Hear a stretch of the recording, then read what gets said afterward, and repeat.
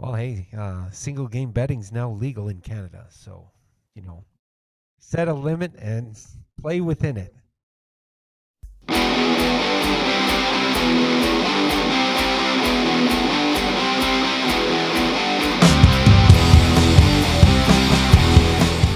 Hello, football fans. This is the CBFA podcast with your regular Shoaldice Park field announcers, Grant Pollock and Cole Fortner.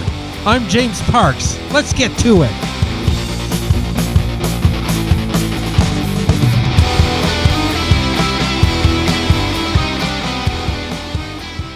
All right. Well, welcome to the podcast. And again, we've got Michael Quas and Daniel Barker Tremblay joining us here. It's awesome to be here. Right on. So, yeah, you're quite welcome. It's always better than talking with just myself. I'm sure nobody wants that. So, week 8, the final games of the regular season. We had a couple of blowouts and one more forfeit. Yeah, I had the forfeit game, so Oh, so half the games that you were going to be seeing were forfeit. yeah, two out of the four games I was supposed to see were forfeits. So Oh, okay. because we had a Pee Wee game that was canceled in the morning, and then the afternoon Rebels Wildcats game was forfeited by the Rebels. Right. Who else was playing And I on that believe game? that one was.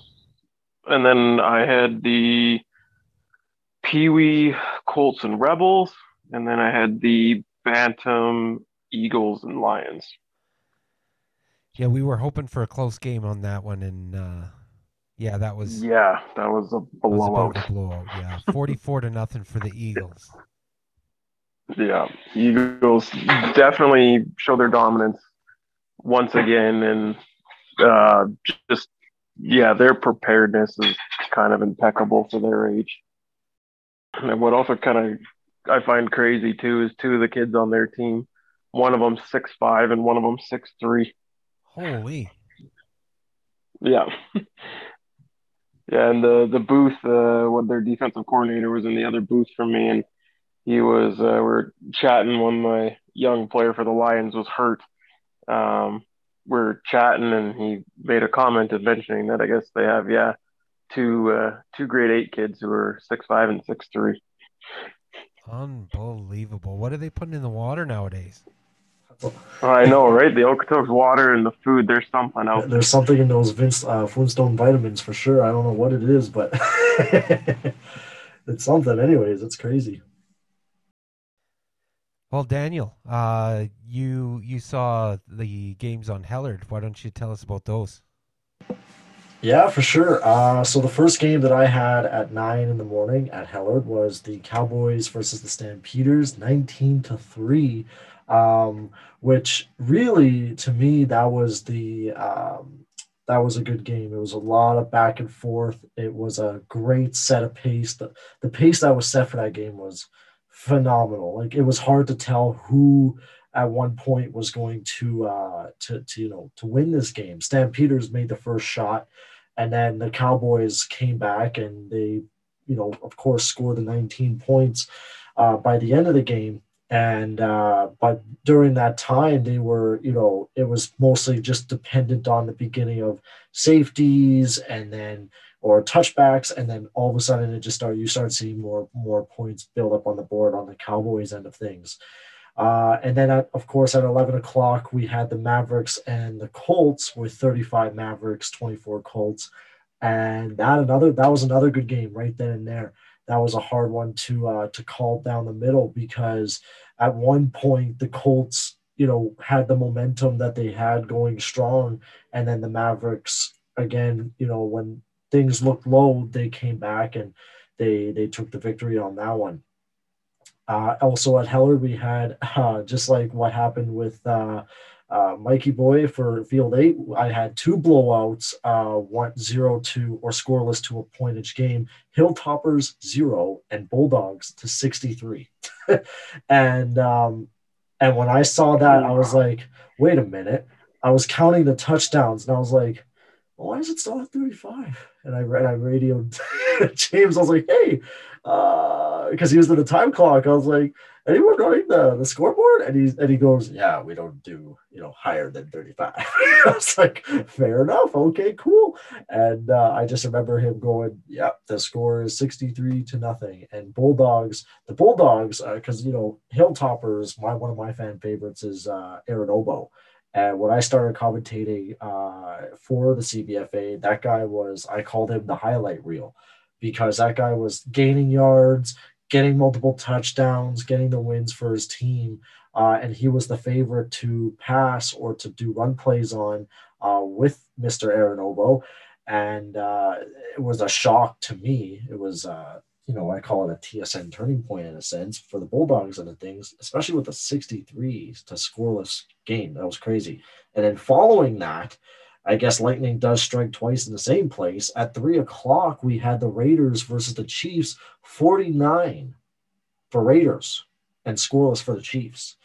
And I was like, wow, I know my next game that I want to see. It's either going to be, hopefully, if depending on the booking, is Raiders versus Bulldogs or Raiders versus, who was it, the other blowout game, versus the Eagles.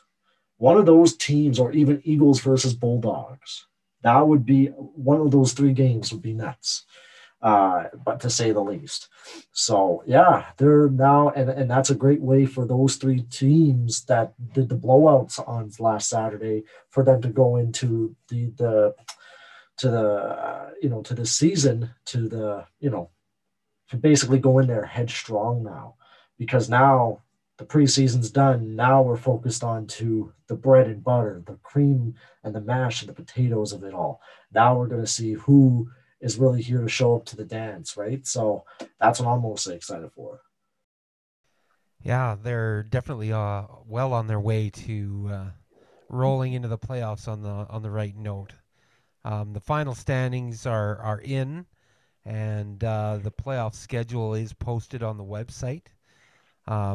So the upcoming playoff schedule starts at 9 a.m. this Saturday at Shoaldice Park, Hellard Field, with the Bulldogs taking on the Lions. That's followed by the Wildcats versus the Cowboys. Then at 1 o'clock on Hellard is the Mavericks versus the Raiders. And that's followed by the Chiefs versus the Hilltoppers. And then over on Field 8 at 1 p.m. is the Stampeders versus the Eagles. And that's followed by the Rebels versus the Colts. Wow, that's gonna be not bad that's at not all. bad at all. That's gonna be quite an interesting show come Saturday for sure. Like for sure, especially with how the performance was this Saturday that just happened with Raiders and with the Colts and stuff. Oh man, it's gonna be one heck of a show. So we shall see. Yeah, that's gonna be good. And then next thing you know, October 30th is gonna come right around the corner with the division finals 1, 2, and 3. And then we're in the provincial semi and then the provincial final, which is crazy.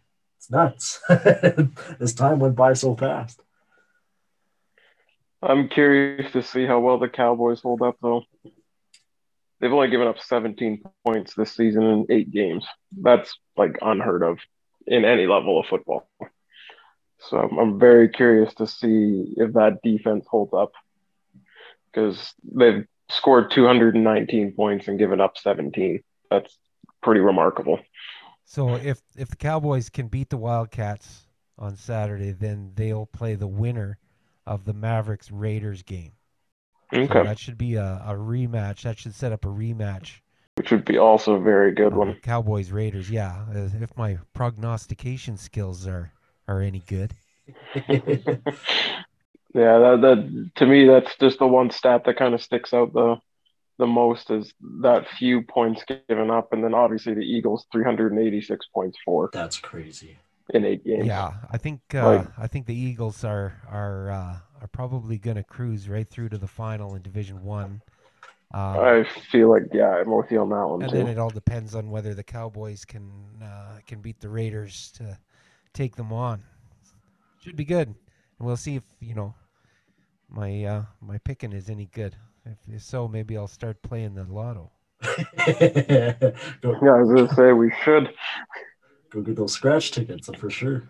Well, hey, single game betting's now legal in Canada, so that it is. Set a limit and We just need to get Barstool involved. I think that'd be pretty cool. Exactly. Oh man.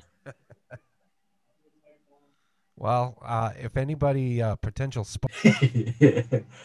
Oh man, yeah, that's crazy, especially with that Cowboys statistics there. But for my pick, because it's going to be a tough one there. It could be Cowboys versus the Eagles for sure, because they're both in the number one standings.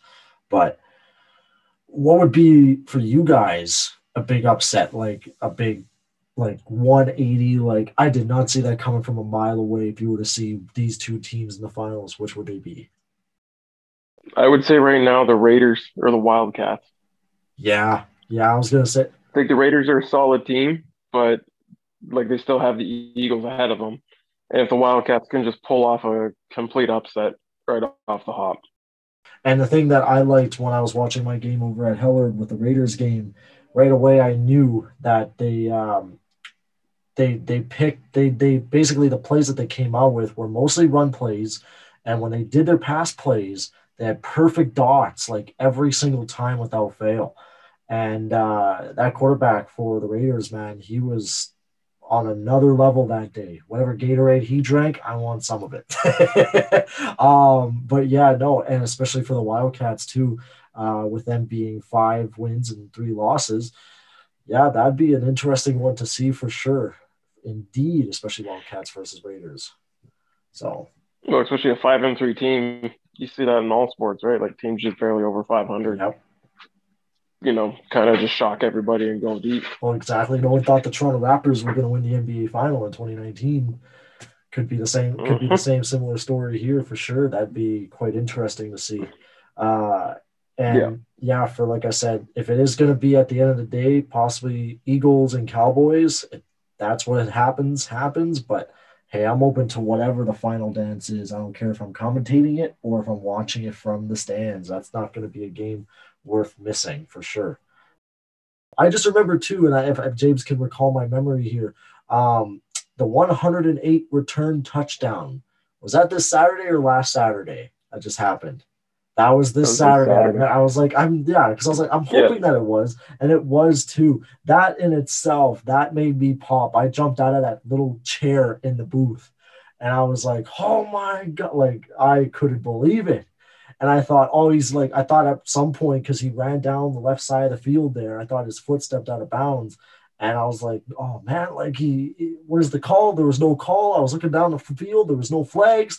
And then that's when I said, the 50, the 40, the 30, and 108 return touchdown. I couldn't believe it. Yeah, that was pretty impressive too, because I was also, we were watching that game when it happened actually. And we were shocked actually that they went for over a 40-yard kick. And the kid had a good leg. He almost got it there too. Oh yeah, like I there were some points where like he was near the center-yard line where I thought, oh, that's it. They got him right then and there. Nice juke, nice shoulder, shoulder deke, everything else. Like the kid was flying at that point. Especially when he got grabbed by the back of the jersey, I was like, there, yep, that's it right there, right at the 40-yard line. Nope, he was like, I ain't done, and right to the end zone, right to home country. So that was in itself that was amazing. That's probably one of the best highlights I've seen in all of CBFA. And I asked James, I said, with you being here for so long, what is that? That has to be some kind of record. That has to be 108.